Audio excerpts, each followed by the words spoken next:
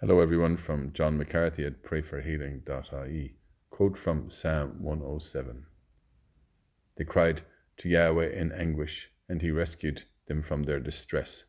He stilled the storm to a gentle breeze and hushed the billows to silent waves. Today's gospel reading is from John. In the evening, the disciples went down to the shore of the lake and got into a boat to make for Capernaum on the other side of the lake. It was getting dark by now, and Jesus had still not rejoined them. The wind was strong, and the sea was getting rough.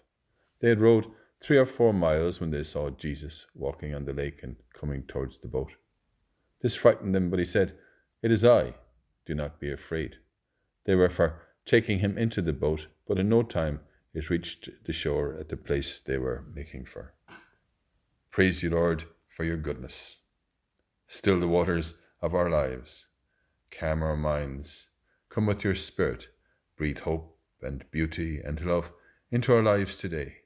As we ponder the mysteries of your greatness, let us say together and pray for one another. Hail Mary, full of grace, the Lord is with thee.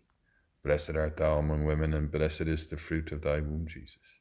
Holy Mary, Mother of God, pray for us sinners now and at the hour of our death. Amen.